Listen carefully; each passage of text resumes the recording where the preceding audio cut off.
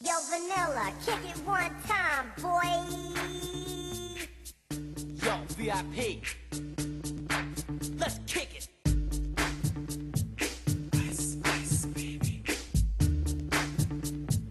Ice, ice, baby. Alright, stop, collaborate and listen. Ice is back with my brand new invention. Something grabs a hold of me tightly, flow like a harpoon daily and nightly. Will it ever stop? Yo, I don't know. Turn off the lights and I'll glow. To the extreme, I rock a mic like a vandal. Light up a stage and wax a chump like a candle. Dance, crush a speaker that booms. I'm killing your brain like a poisonous mushroom. Deadly, when I play a dope melody. Anything less than the best is a felony. Love it or leave it, you better gain weight. You better hit bullseye, the kid don't play. If there was a problem, yo, I'll solve it. Check out the hook while my DJ revolves it. Ice, ice, baby.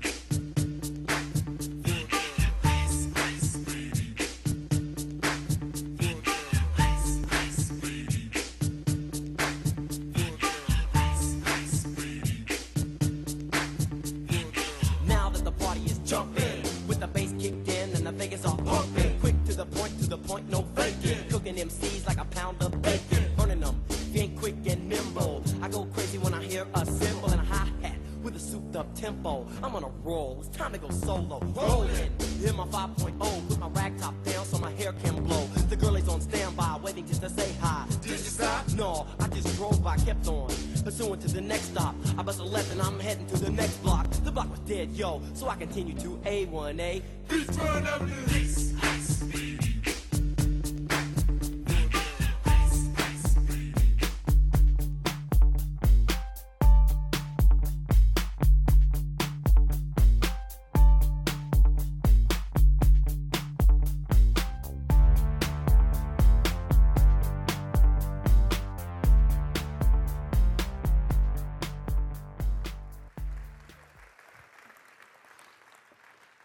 Oh, I love our church. I love our church. Hey, right now we're going to have another family moment. I'm going to ask Kevin Rutherford to come on up. Kevin is 18 years old. He's entering the Army tomorrow and going to Fort Steele, Oklahoma. And so we want to pray for him.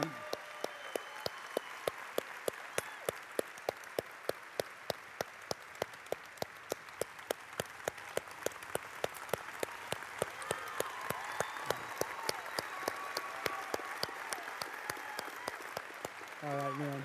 You're welcome. Wow. Well, we want to ask God's hand of protection and blessing on Kevin and his family who are proud of him, but they're also more than ever wanting God to watch over him. And so we just want to ask God to touch and bless him as he heads into this new adventure into his life. Father, I thank you for Kevin and his willingness, Lord, to serve our country, to serve freedom, to be used by you, Lord, to help others find lives that actually can be free and just.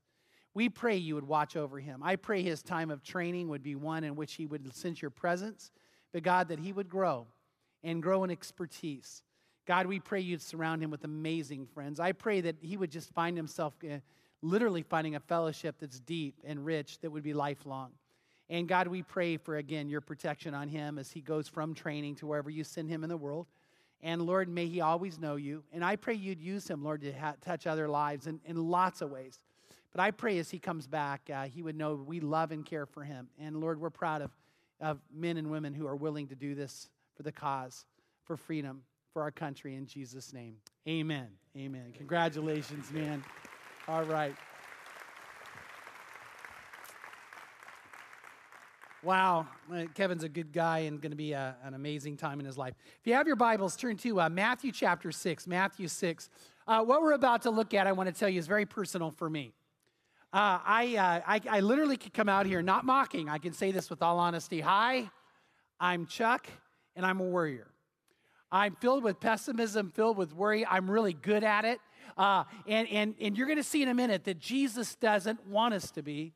But not only that, he doesn't have a lot of give when it comes to this. This is one of the few reasons he rebuked anybody, that we would worry. It has been said, and I think it's true, that the opposite of faith is not doubt. The opposite of faith is pessimism and worry. And the Lord doesn't want to do this. So I struggle with it. I worry about my blood pressure, which, by the way, that doesn't help.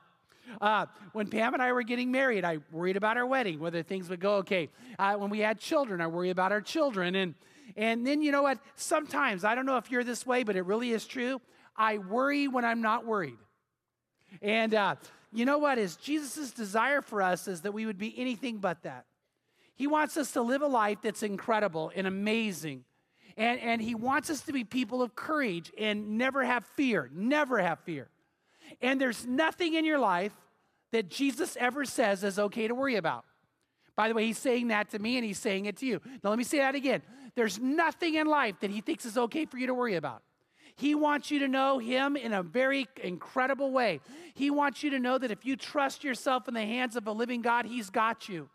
That's why we're going to get to a little bit later, but Casey did a great job in sharing with us that Psalm 27, David said, "The Lord is my light and my salvation. Of whom shall I worry and who should I be afraid?" In other words, it's nobody. And never ever should we do that. That's God's great desire, that you and I would understand it. And by the way, not only does God want you never to worry, even more so, get this, in the supernatural realm, when you become a born-again Christian, when the Holy Spirit enters you, worries to be driven away, fears to be done away with, and God's great desires that you would never hold on to it, because we have God. And when God has us and we have him, then we don't have anything to worry about. Now, probably, there's some of you right now sitting there going, but wait a minute. You don't know how bad my life is. You don't know how hard my life is. That might be easy for you to say. But I want to tell you, it doesn't matter how bad your life is. What matters is how big is our God. That's what we keep our eye on. It doesn't matter how big the problem, God can overcome it. I want to promise you, you're never going to have the Lord look and say, "Oh, wow, I didn't see that coming." You know, he's never going to do that. He's never going to say, "Well, that's too big for me." Here, let me give you the good news. You ready? For you as a believer in God, as a child of God, every problem you have isn't a problem. It's a potential for a miracle to occur. And the bigger the problem, the more high and big and huge and amazing the miracle's going to be. But what you have to do is have yourselves in the hands of the living God.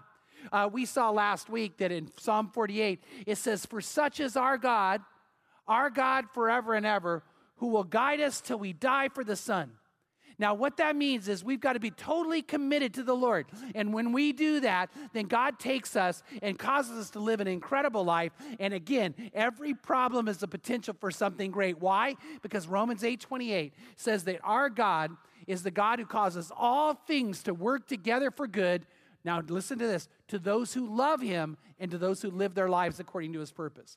If you love the Lord and you live your life according to his purpose, he takes everything you're facing and turns it into something amazing.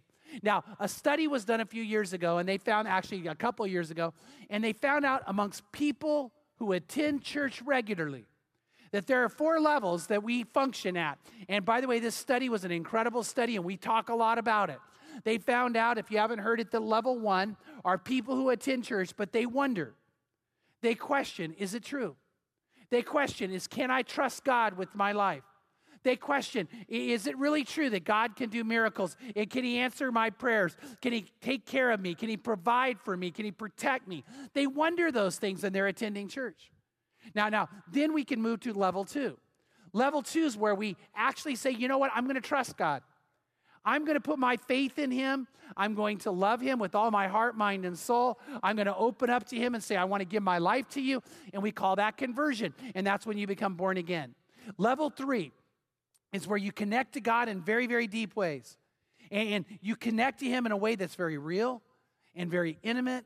And it's incredibly amazing how God works. You not only have him, when you pray to him, you sense his presence and his leading. He answers you. He guides you. He leads you on an amazing path. And you find yourself growing closer and closer to him. And then level 4 is where we want everybody to be.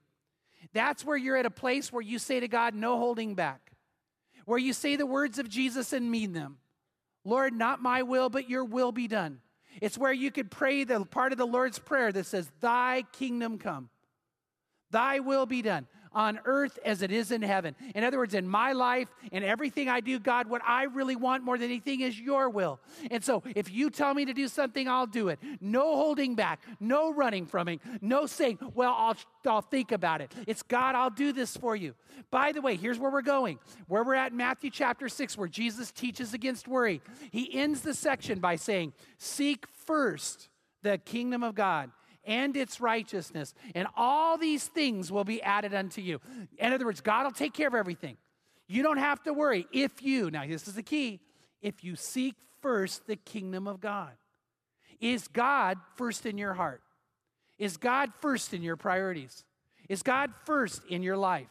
And if you love him with all your heart, mind, and soul, then he has a plan for you. He has a destiny for you. He has things he wants you to experience. By the way, some of those are trials. And God wants you and I at times to go through some tough things, so it will toughen us up. It will give us character. It'll make us stronger. That's part of his plan up here. And if you go through it with him, we're told in the book of James, we should consider it all joy when we fall into various trials, knowing that the testing of our faith leads to strength and patience and maturity and all these amazing, wonderful things. And so we can even trust him in the midst of it. Why? Because he causes all things to work together for good for those who love him and are called according to his purpose. We need to live that way. And that's where the most incredible life you could ever live is found. Notice how Jesus talks about this whole idea, though, starting in Matthew chapter 6, verse 25, and he says this, worry is unreasonable. He's going to tell us that worry is unreasonable. Now catch why. For this reason, I say to you, do not be worried about your life as to what you will eat or what you will drink, nor your body as to what you will put on, because is not your life more than food and your body more than clothing?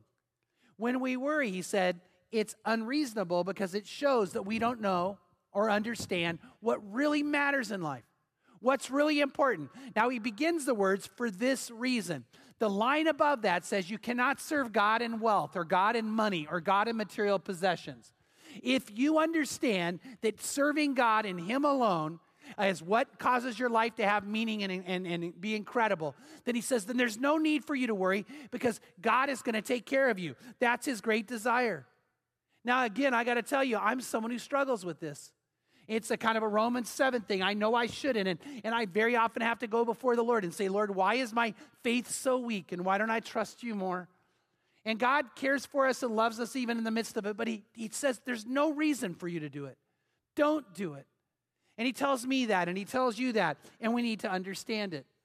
When I was getting ready for this sermon, I read about a pastor who said that he had a woman in his church who worried for 40 years that she would die of cancer. And at age 70, she died of pneumonia. I think that's funny. I really do. But now you might say, well, she died. But catch this. If you're a Christian, you don't die. Why would be afraid of death?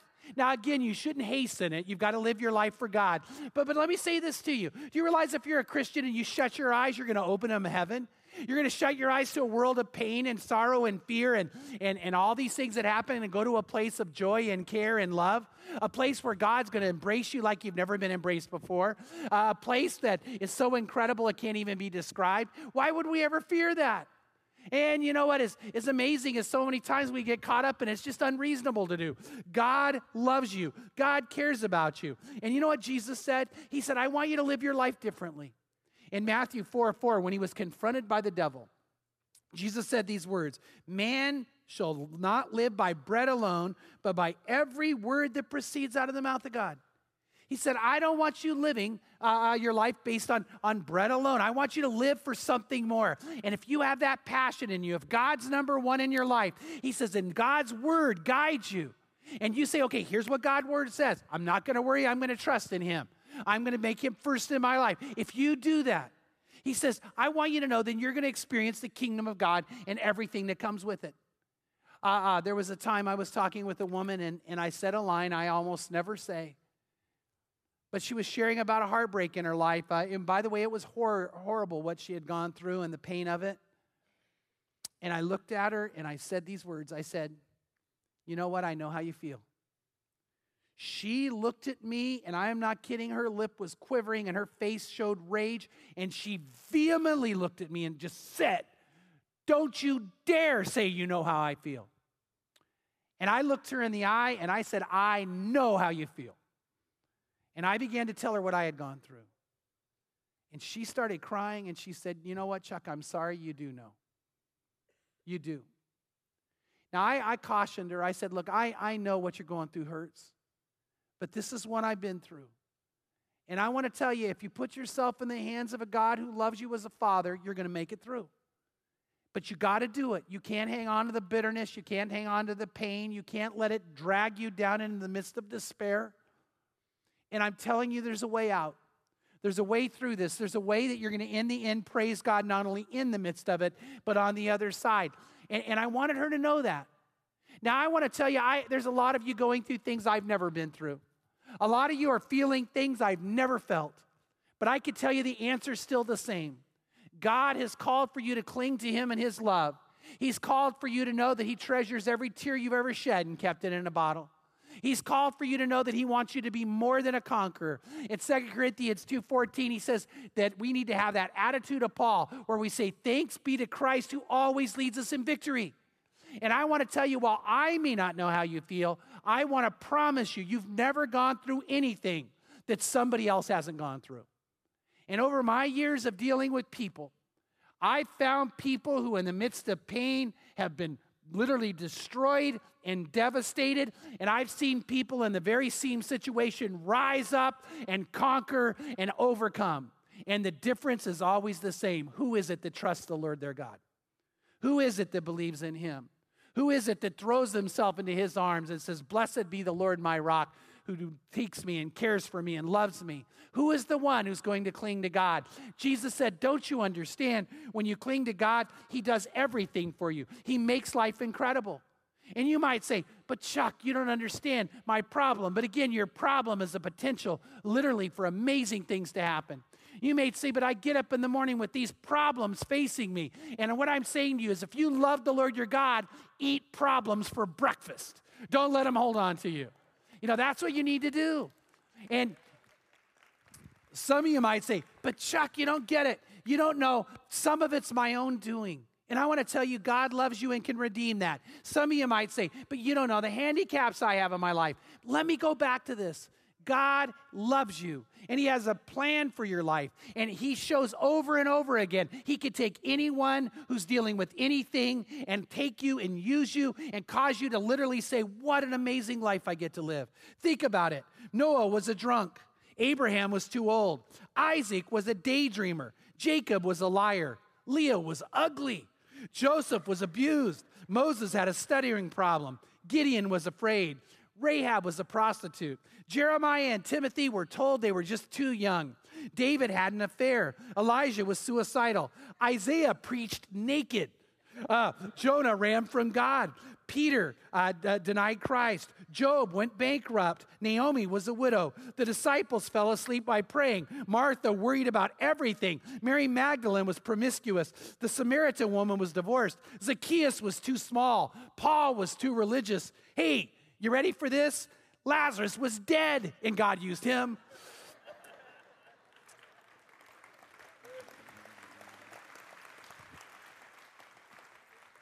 It's not about me or you, it's about Him. And when you're available to Him and trust in Him, you get ready for an incredible life. And I'm not kidding about it. And again, I'm not someone who hasn't been through pain. I'm not someone whose life was always easy. Hey, we're fellow strugglers in this. I can just tell you it works. It works. God can make it happen. So it's an unreasonable thing for us to worry. It's the reasonable thing to do, to grab hold of Him and trust in Him. Jesus also tells you ready for this? It's unnatural for you to worry. Do you realize that God did not create you to worry? He didn't create you to use your mind and your imagination for worry. He wanted it for creativity. He wanted it for productivity. Listen to what Jesus says in Matthew 6, verse 26. He says, "Look at the birds of the air, that they do not sow, nor reap, nor gather into barns, yet your heavenly Father feeds them. Are you not worth much more than they?" Did you grab that? The Lord cares about birds, but you know what? You're more valuable than a bird. He cares about you. And he says, you know what, if I take care of the birds, I'll take care of you. Look at verses 28 and 29. And why are you worried about clothing? Observe how the lilies of the field grow, and they do not toil, nor do they spin. Yet I say to you that not even Solomon in all his glory was clothed like one of these. Now here's the point. God loves this creation, and he wants us to love the creation. Are you ready? God says, I love the grass of the field. Now, isn't that an amazing thing that God loves grass? And I want some of you to know it's okay to cut it, all right? I know some of your houses, well, God loves the grass. I'm not going to mess with it. No, you could cut it. You could throw it in the fire. God still loves it. But he says this, it's okay that you do that, but you are more valuable. You're more valuable than birds. You're more valuable than flowers. And if you didn't catch this, you ready? God actually cares about what you wear. Did you catch that? He says, I clothe flowers and grass, so I'm going to clothe and take care of you. I care about you in that way, and I want you to know that. And God's great desire is that you to understand it. And he didn't create you to worry. As a matter of fact, that's something you and I came up with. It's something mankind came up with in a sinful state. God's great desire is for you to have faith, trust, and courage, and he wants you to have it. And notice what else. Worry is also unhelpful. It doesn't help anything to worry. Look at verse 27. It says this, and who of you, by being worried, can add a single hour to his life? You ready? Jesus said, what good does it do? You and I worry, and it doesn't do us any good. Corrie ten Boom said this. I love it. She says, worry does not empty tomorrow of sorrows. It empties today of strength. Now, I want you to let that resonate in your mind. Think about this. Worry does not empty tomorrow of sorrows. It empties today of strength. Now, why I think that's so incredible is she could have said it empties today of joy, because it does, but there's something even deeper to what she said. When you and I worry, it makes us less able to deal with whatever we're going to deal with. It causes us not to have the power to face what we need to face. And worry causes all sorts of health issues, also depression issues, all sorts of sleep issues. And the reality is it doesn't help one bit. It takes away our strength to face anything we're involved with. And we need to understand that. Jesus said, it doesn't add an hour to your life. It doesn't help in any way. It doesn't do any good. It's totally unhelpful. Now let's think of some reasons why. The number one reason why is this. Because worry is usually wrong. Most of what we worry about is not going to happen. Now, I want you to think about that. Worry is usually wrong. I don't know if you can think back, but I can promise you I can. I think back on things that I worried about, and they didn't even come close to happening. I mean, I can't tell you the number of times that takes place. One time I was speaking at a convention, and it was back when I wasn't sure if God was going to have me start being more of a national speaker or not. And by the way, I praise God that I'm more not that than I am now that I've seen both sides. But here's where I'm going with it. I was getting all these speaking engagements. The church I was at gave me permission to go, and that led to a bigger one and a bigger one. And I was enjoying it during the early days. But what happens, I was in Colorado, and I spoke at this convention. And man, I got to tell you, I know there's some times that I've come in here and preached, and it's horrible. I know that. And I know there's some that have been better. But I got to tell you, that day I was good.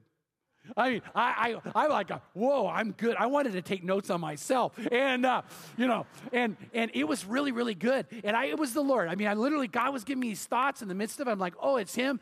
And then when I gave the invitation, people flooded, and I'm like, oh. And I went down afterwards, and people are saying, oh my gosh, I needed this, I needed that, and so I'm praying with people and talking with people and sharing with them. And it was one of those moments where you just sense, wow. And then right in the midst of the crowd, I was literally mobbed. There's this guy standing there, and I looked at his face, and I knew who he was from his picture. Pretty famous Christian comedian. So he's kind of waiting to talk to me, and I thought, I get to meet him. I'm excited. And he shakes my hand, and he said, he goes, I want to tell you, that was the worst sermon I've ever heard in my life. And I said, what? He goes, yeah. And then he started to attack it. He said, I don't know why you would share something like that. I don't know what you were thinking. And he went on. And I got to be honest. When people critique me, my normal reaction really is to say, okay, are they right? But as he began to speak, he was so off base biblically. And I stood listening to him, and I was like, dude, you're so wrong. And so I said, well, get out your Bible. And he said, well, I don't have one. And I said, that's your problem. And so I grabbed my Bible, and I want to be honest, I went to town on him in front of everybody. I mean, I am like letting him know and quoting verses, and I'm turning, and the Bible's right there. And not to be mean, I obliterate him, man. I just take him out. And so he walked away mad. And I walked away pretty upset too. Well, then a few weeks later, I'm talking to a friend of mine. He said, I was in a planning meeting, and your name came up to speak at a convention, and he named this guy. He goes, he was there, and he went off about you. And I went, oh, he's attacking me, and he's a bigger name than I am. And then I found out later, someone else said they were in a session, and he mentioned me. And I thought, great. He's going around the country attacking me. And I'm thinking, Lord, I don't know, are you taking away my ability to go outside? Is this supposed to redirect my path? But God, I don't know. And then I heard again, someone wrote me a note. I was with this guy, and he brought you up 2 or 3 times. And I thought, man, I've got to get a hold of him and find out what's going on. And so as God would have it, we were about to be at another convention, and I thought, okay, and then I got to be honest, I just thought I don't want to face him the night before, and what's everyone going to think of me? And they had booked me before all this happened, and so I'm not even sleeping well, and I'm picturing all these things that could occur. And so then I get there in his sessions in the morning, and I got to be honest. What would you do? I thought, I'm not going. I'm not going to go hear him. And then I got to promise you this, God spoke to me and told me to go. Now, I know a lot of you go, does God speak to you? I want to promise, I bet God has spoken to every one of you, and most of us just don't like what we're hearing. And I was clear. He was saying, you go, you go. So I go, and I got to be honest, he was so good. And I'm sitting there going, oh, wow, he's good. And then after it was over, I was supposed to go meet somebody, and I'm walking in a hallway, and we would literally come face to face. And he looked at me, and he goes, Chuck, I was hoping I'd see you here. He goes, Chuck, I want to be honest with you. He said, that night I talked to you in Colorado, he said, I was wrong, and you were right, and it was something I was struggling with. It was my own insecurity. And he said, Chuck, I want to tell you, you don't know this, but that night was life-changing. God used you. He broke me. He redirected me. He goes, you don't know how much I treasure that moment. He goes, I go all over the country telling people how incredible you are. I'm standing there going, what? Do you understand I was worrying and how much over what? And he's hugging me and crying. It's like, and the Lord I know is going, see, I told you not to worry. And you guys, worry almost always is wrong. Now, here's the other thing. You might say, but Chuck, I've worried and it's been right. I've worried it's been right. Now, I would say 2 things about that. One, it's probably not as bad as you thought it would be, though. There are some of you here going, well, when I got there, it did happen, but it wasn't, I had blown it out of proportion, which worry tends to do that. But are you ready for this? Some of you go, no, I was right, and it was worse than I thought. And here's what you hear. Jesus said, what did it matter that you worried? Did it help anything? Did it help? I go, no, it was worse, but worrying didn't help. It never helps. As a matter of fact, and again, you just got to understand, Jesus knows what he's talking about, and he only shares this because he loves us. So worry is unhelpful. How about verses 30 and 31? Look at this. If God so clothes the grass of the field, which is alive today, and tomorrow is thrown in the furnace, will he not much more clothe you? Now you ready for this? Worry is unnecessary. It's not only unreasonable and unhelpful, it's unnecessary. Why? Because God's got it handled. Now, I know we keep coming back to that, but that's what we keep coming back to. God is God, and he's incredible at what he does. Nothing's too big for him. Nothing's too hard for him. Nothing surprises him. And he cares about you so much. He cares about you so much, it's unnecessary for you to worry. Again, I love that, what it says. It says that God actually cares about our clothing. Listen to what it says in Psalm 113, verse 5. It says, who is like the Lord our God, who is enthroned on high, who humbles himself to behold the things that are in heaven and on earth. God takes the time to get down and look at us and care about us because he cares. You know what? Whenever Liam is over, or Noah and Maya, my godchildren, are over, or now Ellenie's over, one of my favorite places to be with them is on the floor. I mean, I can sit on the couch or I can stand and look at them, but man, I love it when I get down with them on the floor and are eye to eye with them and we get close, and I love it. And you know what God loves to do? He loves to get that close to you. He loves to get that close to you. He looks at your outfit and goes, oh, I love that outfit on you. He looks at your outfit and goes, ooh, I've got something better prepared. And, and he does it. You know, I know I'm the grandparent all the time, but the other day, Tim and Jill walk in with Liam, and he's wearing like a little C28 shirt and shorts, and I'm like, oh, he looks good. And I got caught, and I really care about his clothes. I care about everything about him. And you know what? God looks at us and says, don't you understand? I feel that way about you. I know I shared this last week, but I really mean it. I believe that God sent an earthquake when my granddaughter was born. I really do. 9:23, the doctor looked at Jill and said, push. 9:26, a 5.7 earthquake hit Southern California. Pam and I felt it. We literally felt our couch go up and down for 3 minutes. And I looked at Pam and I said, do you think Eleanie's coming? Because we knew Jill was in labor. And we laughed. We said, wouldn't it be something if God's announcing her birth? We found out that at 9:29 is when she was born, right when the earthquake ended. Now, I know there's some of you going, would God do that just for you? I'll tell you what, yep. You go, whoa, you think you're pretty important to God? Yep. I really do. You know, and you might think, well, Chuck, you're wrong. When we get to heaven, you're going to find out you're wrong. He did. God cares about you that much. I want you to know that. And by the way, I know I'm kind of kidding, but I'm not. God really cares about you that much. He would move heaven and earth for you. He did move heaven and earth when he sent Jesus Christ for you. And if he would do that, do you think there's anything else he wouldn't do for you? He loves you. Oh, how he loves you. And God's great desire is that you would understand that. But here's what we need to understand. Worry is most devastating because it's a sign of unbelief. As bad as it is for your health, as bad as it is for your emotional health, it's a sign of your faith being weak. It really is the opposite of true faith. Look what Jesus says in Matthew 6, verse 30. He says, you of little faith, do not worry then. Did you catch that? He says, do not worry. There's no give on this. No problem. No situation. No betrayal. No failure. No sin is too great for God. Don't worry. Don't worry. And he just doesn't let us off on this. He says, then saying, what will we eat or what will we drink or what will we wear? For the Gentiles eagerly seek these things. For your heavenly Father knows that you need all these things. You know what? He's saying if you're up here at level 4, just hang on to God and he's got it covered.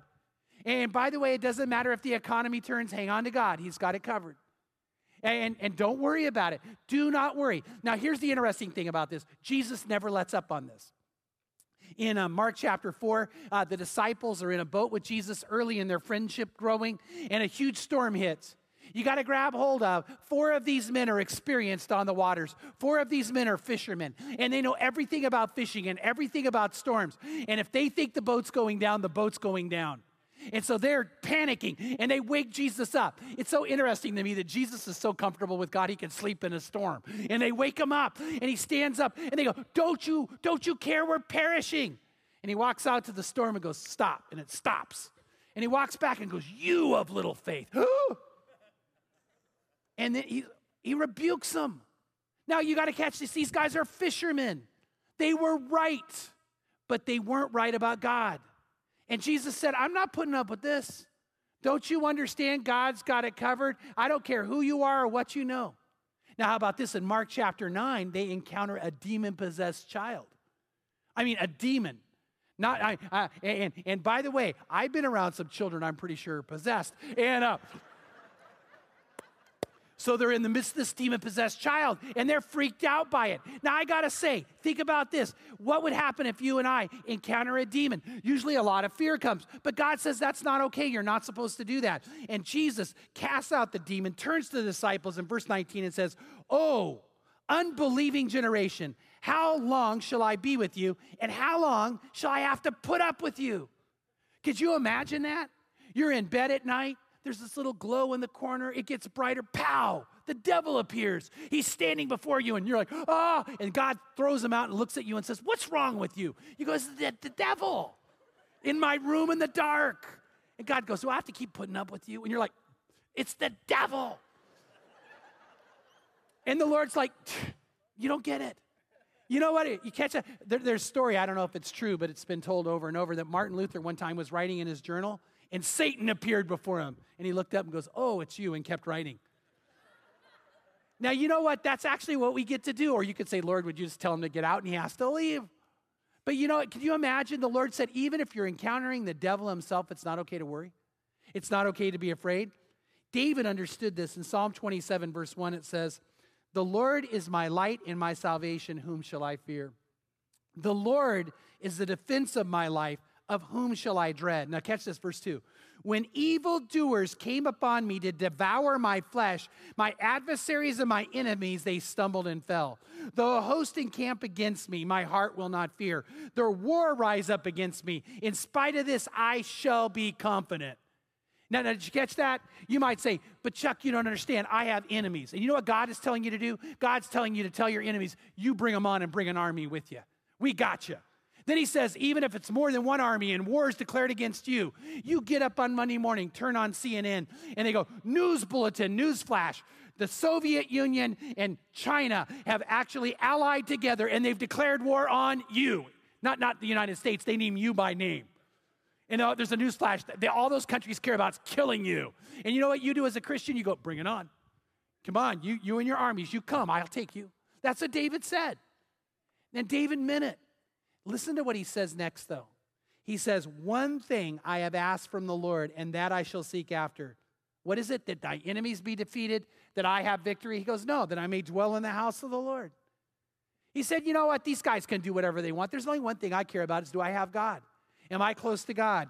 Am I being with him? And Jesus said that's how we need to be. So that's why he ends this section by saying in verses 33 and 34, but seek first his kingdom and his righteousness, and all these things will be added to you. So do not worry about tomorrow, for tomorrow will take care of itself. Each day has enough trouble of its own. Now, God hasn't called us to the easy life, but he's called us to the amazing life. And he's told us this, don't worry. Don't get freaked out. Don't think you can't handle it. Why? And hear why. Because God cares about you. Today, this service was blessed with Christina and her family being here. And I have permission to share this, but 3 weeks ago, Christina was in a pretty tough spot. And life was just literally caving in on her, and she cares for her kids and wanted them taken care of, and she didn't know how she was going to make it. Financially, she didn't know how she was going to make sure they were taken care of. And so what happened is, out of nowhere, she was presented an opportunity to do something that would have been illegal, but would have given her an incredible amount of money. She knew better. She had known that from her past, but this was before her, and she cared so much about her kids, she was willing to do almost anything. And so she went to the place where she could say yes to doing this, but everything inside her told her not to. She said she was sitting in her car, looking at the doorway that she could walk through to delve into this life, when all of a sudden, bam, bam, bam, there was a hit on the window, and she looked up and rolled down her window, and a man stood there and said to her, I think I've got this right. He looked at her and he said, you're not supposed to be here. God told me to tell you to go back to your children. Isn't that cool? And so, I don't know, I think it was an angel. I think God sent an angel in that moment. And so Christina went back, but then still the question, how am I going to be taken care of? Then on Sunday, she got up, and she was so filled with despair, she thought, maybe it'd be better for my kids if I wasn't here, maybe if I was dead. And then she heard an audible voice say, go to church and get baptized. So 2 weeks ago, she came. And she came forward and she gave her life to Christ, and she shared with one of our decision counselors her story, and that person sent me the story. And when I read it, I was like, oh man, this is so incredible and so awesome. But I did something to Christina I never, ever do. I just don't do this almost ever. And I was so touched with their story, I put it on my blog. Now, when she heard about that, her first reaction was, oh no, because this could get her in trouble, right? And by the way, that doesn't make it okay, I did it. But here's what happened. Christina said that when she read it, at first she was filled with fear. But then she opened her Bible and started reading that God is a God of light, and he wants all things brought into the light and not held in the darkness. And so when she was being baptized last week, she told me, she said, Pastor Chuck, at first I wasn't happy you did that. But I got to tell you, God wants my life in the light, and I'm putting in the light, and that's where it's going to be. I'm not going to be afraid. And so she chose that. So last week, many of you saw her. Many of you saw Christina be baptized, and I don't know if you saw how emotional that was. And then Sunday night, she came back to church, and her kids went forward with her. And then Wednesday, her high school son went forward. And here's another part of the story you need to know, is she was telling me she went to a Bible study on Monday, and they challenged her just to write down her greatest prayer, what she would just love God to answer. So she wrote out what she thought would be the perfect job. And she prayed, God, could I have that? Well, what happened is Nick Dermin, who attends our church family here, he wrote me and he said, Chuck, I don't want to offend you, but I never read your blog. Never. And then he said, but something drew me to it. He goes, something made me do it. And I read the story, And a few hours after I had read it, Christina walks in my office. I didn't realize she would be the same person. And as she's telling me her story, I'm going, I just read about you. And so now today she has the job of her dreams. And God just led her.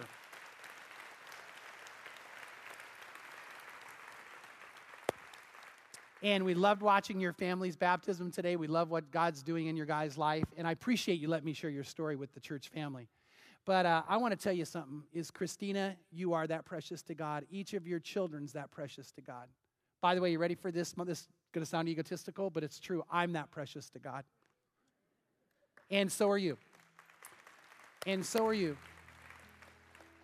And if you don't know that you are, I want to tell you, there's a lie floating in your mind. He could not love you more than he does. And he's offering you this life. If you would say, I'm going to say yes to him and open my heart, and I want to connect to him deeply, and I'm ready to do his will, whatever it is, even if my story has to be told, I'm going to do it. Guess what happens? If you seek first the kingdom of God and his righteousness, God will take care of everything else. Now, will it always be easy? No, but your problems become potentials for miracles. They become amazing stories to share. As I look back on the struggles in my life, every single one of them, God has done the Romans 8:28. He's turned it for good. And again, it's not that life's been easy, but it's been incredible with him. And I'm telling you today that if you don't have that, he wants it for you. And if you ask, well, then how do I get it? Well, you do what Christina did. You do what I did. You do what people do. You got to say yes to God, and you got to pray. Jesus said, Paul said that we call on the name of the Lord to be saved. If we call out to him, if we pray to him and say, I want you to be my Lord, I want to give my life to you, and I want all the forgiveness and the cleansing, I want to be just literally clean. All the things in my past wiped away. I want to be renewed and be a different person. I want to be set free from fear and healed from hurt. If you share that with him, if you say to him, he's going to say yes, and he's going to adopt you as his child. And he's not just going to be your God, he's going to be your dad. That's what he wants. He wants to be that close to you. So today we're going to go to a time of prayer. And if you want to pray that prayer with me to say yes to God, I'm going to ask you right where you're sitting to whisper the prayer. That's the first step, is this right here, is to say that to him, to open up to him. Then I'm going to share with you in a moment what you can do to start your connection with him even deeper. But right now I want to ask, is God first in your life? Do you really know him? If not, he wants you to. And I want you to know there's nothing you could ever do that God wouldn't love you with everything he has. Today, if you're here and you used to be close to God and you've walked away, maybe you've even started doing things you just deep down knew weren't right, and the Holy Spirit was grieved. I want to tell you this, and I mean it. God could not care about you and love you more than he does right this second. But oh, he wants you home. So I'm going to ask you, if you need to come back to God, or you need to have a revival in your heart, or you need to have that passion renewed, I'm going to ask you to pray that prayer with us too. Let's go to God in prayer. Father, I know you love every person here, including me. And I love you love us. And I know how immense, how powerful you are, that you humble yourself to literally look us in the eye, to look at our steps, to care about our tears, to enjoy our laughter. And you do that. And I pray right now, Lord, that you would help everybody here to understand more and more how precious they individually are to you. And I thank you, God, that we can put you first in our life. And I thank you for every person in this room that's saying you're first. Anything you ask, I'll do. And God, I know right now they're experiencing amazing things, and there's better things to come, great and mighty things. But Lord, I pray your Holy Spirit right now would stir and touch anybody here who needs to say yes to you, who needs to open their heart to you, or needs to come back to you. Lord, I pray deep down inside they'd know this is their moment. For those who are hurting, God, this is their moment. For those who are afraid, for those who can't see a way, they feel lost, they feel overwhelmed, God, this is their time. And I pray that they know it and want it. I'm going to ask that we keep praying. And if you're right with God, would you pray for those right now who need to make this decision? But I'm going to start right now leading that prayer. And if you're ready to say yes to him or to come back to him, I'm going to ask you to pray it with me. He wants you. He loves you. Are you ready to do this with him? If so, If so, pray these words. Say, Lord Jesus, I know you love me. I know you died on the cross to forgive me of my sins, to heal me of all my hurts and pains, to free me from fear, to make me alive, to make me new, and to make me yours. And I say yes. I want this, and oh, I want you. So I open my heart to you. Please fill me with your love and fill me with your spirit, and help me be who you created me to be, and to live the life you have for me to live. In this I pray, in Jesus' name, amen. Amen. And if you prayed that prayer, praise God.